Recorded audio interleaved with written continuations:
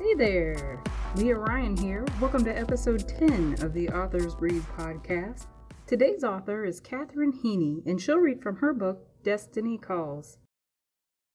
Destiny Calls is a fantasy novel with a touch of romance, a classic good versus evil story, a grown-up fairy tale. The characters move between the dimensions of Anandria and Earth through a portal that art student Laura created when she painted a picture of a land she saw in her dreams, a magical land where she had resided during another lifetime. In Anandria, there's a man, Veron, who is determined to protect her. He claims that she is his soulmate and his wife, and that she is the only person who can curtail Lucifer through her healing touch. In this excerpt from Chapter 9, Veron has come to Earth to convince Laura to return to Anandria. And at the beginning of Chapter 10, we see the pair as they venture back to Anandria. Chapter 9. How do you spell anticipation? No, wait, make that frustration, Laura moaned. Well, do you know? It's spelled V-A-A-R-O-N. And who on earth doubles up on an A in a name? Mandy's dark eyes sparkled with amusement. That's the problem with your logic. He's not from Earth. Laura dropped her head into her hands. They were sitting at Mandy's kitchen table on the main floor of the house. Veron was up in the apartment taking a shower. He seemed to spend a lot of time in the shower, claiming the warm water was heaven sent.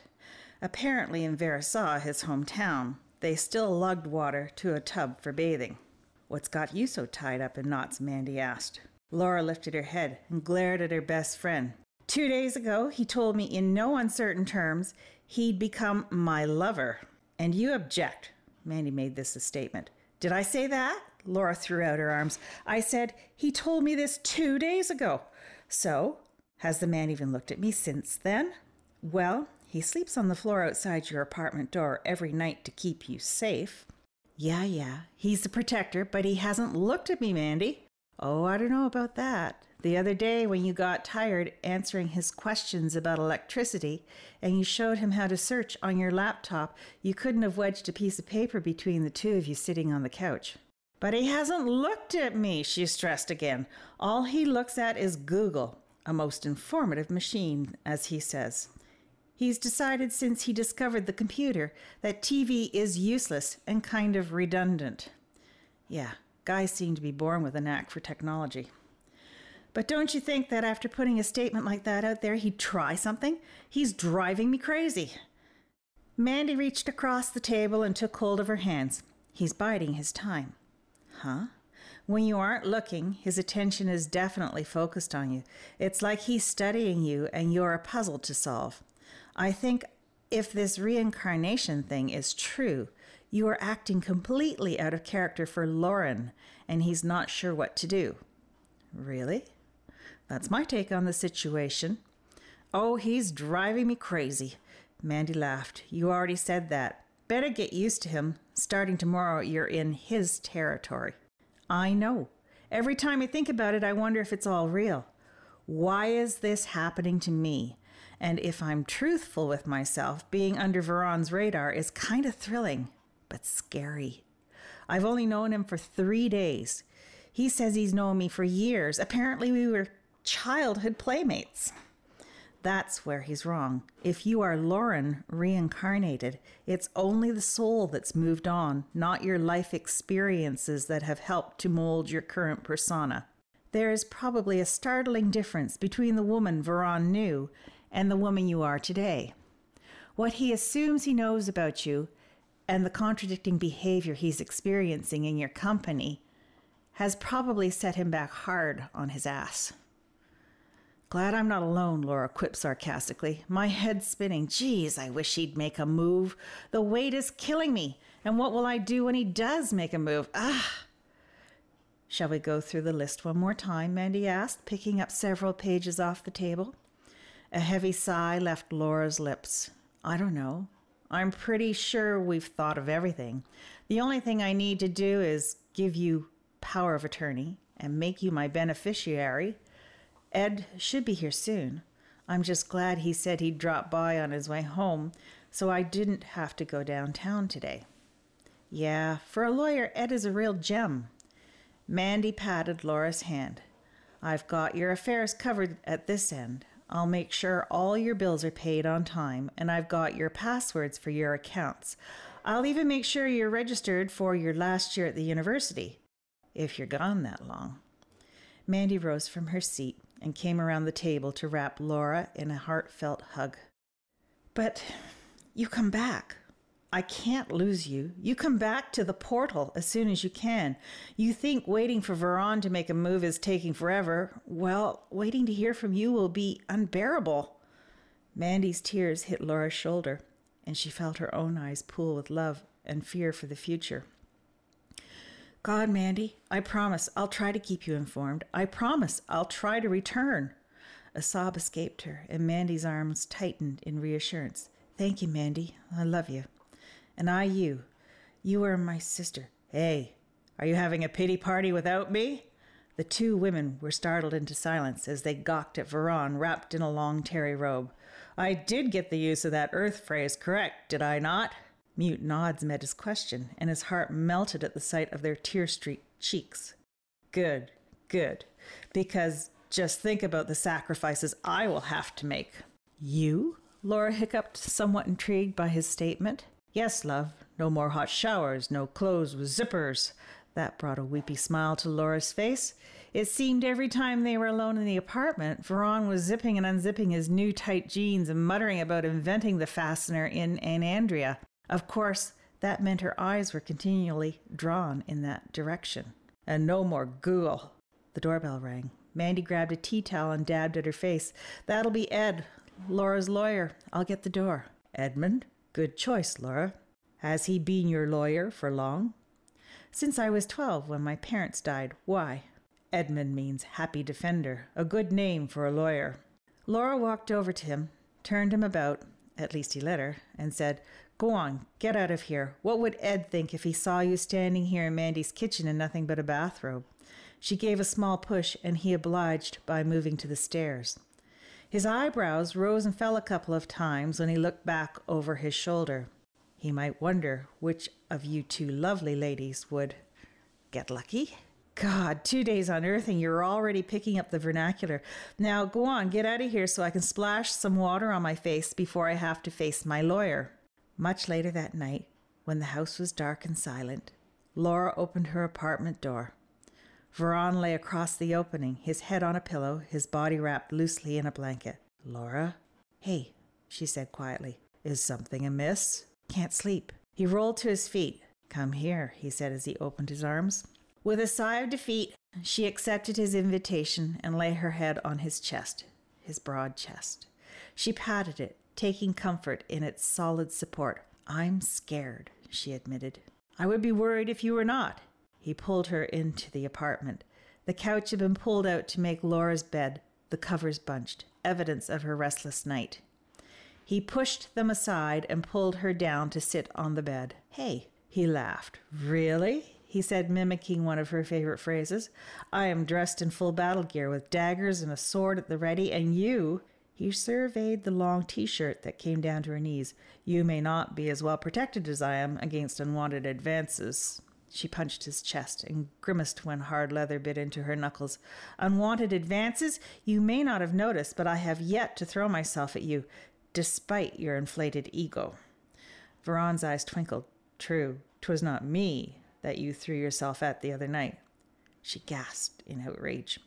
He pulled her to lie beside him on the bed. Veron? His finger flicked down her nose. Relax, love.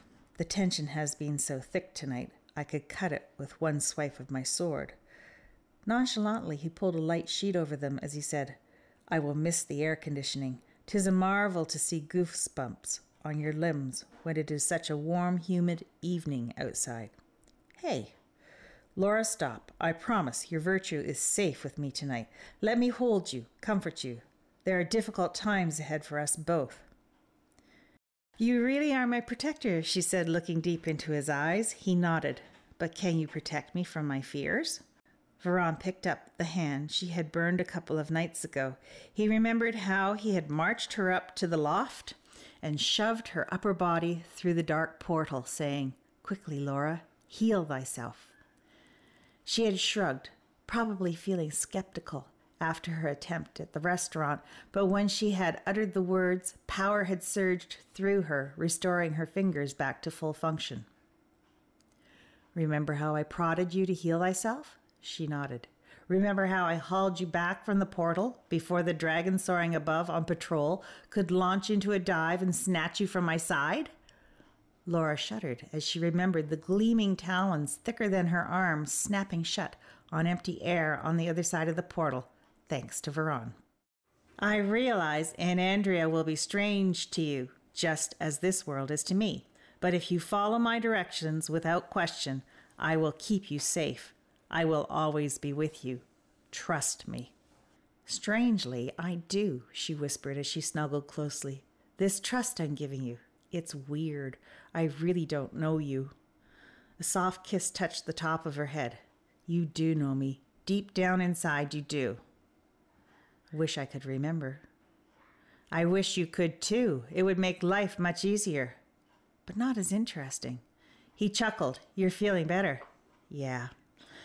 Then sleep and know you are well cared for. She slid her hand up his cheek. Prickly stubble scratched her palm. There was never any doubt about your care for me, Veron. Good. I'm glad you realized that. Sleep tight, love. There's that love word again, she said on a yawn. Get used to it, love. A smile of contentment lit his face as her eyes closed and her breathing evened out, denoting deep, deep sleep. He had missed holding her in his arms. Now all he had to do is convince her that this was where she should stay. Chapter 10. They had entered the portal just as the sun rose. This, Veron had explained, eliminated the threat of attack by dragons. It hadn't been easy, and Laura was immensely relieved when Veron went first. No demon waited on the other side, so she had passed 2 large backpacks through before indulging in a long, tearful embrace with Mandy. Only Veron's urging had broken them apart, and now they were trudging through rain at a slow jog. Well, Veron was walking, Laura thought, with baleful resentment. Slow down. Does it always rain here? It rained the last time I was here. Don't you ever get tired? Veron slowed to a stop, turned to face her, and said, You're babbling again. I don't remember you doing this on Earth. Laura bent over and put her hands on her knees. She drew in a couple of deep breaths before she said, I didn't have to. I had home advantage. She straightened, stepped up to Veron, and poked him in the chest. Fat lot of good that did, though, since he wore that infernal leather armor. Spoiled all her fun in more ways than one, she thought, remembering last night in bed. He chuckled. Hey, you're reading my mind again, she accused, as she felt another blush rush up her cheeks. Something I greatly missed on Earth. It felt like I was disabled, like I was missing a limb. Well, stop it.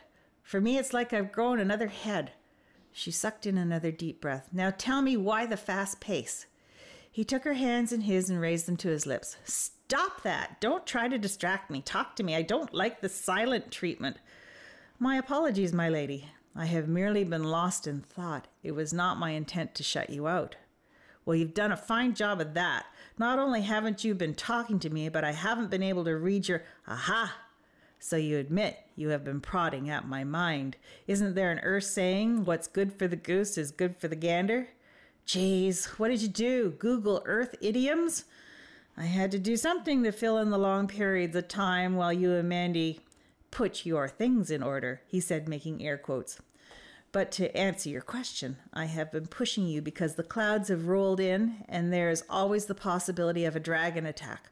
Oh! She automatically looked up, but an overhanging tree branch blocked her view.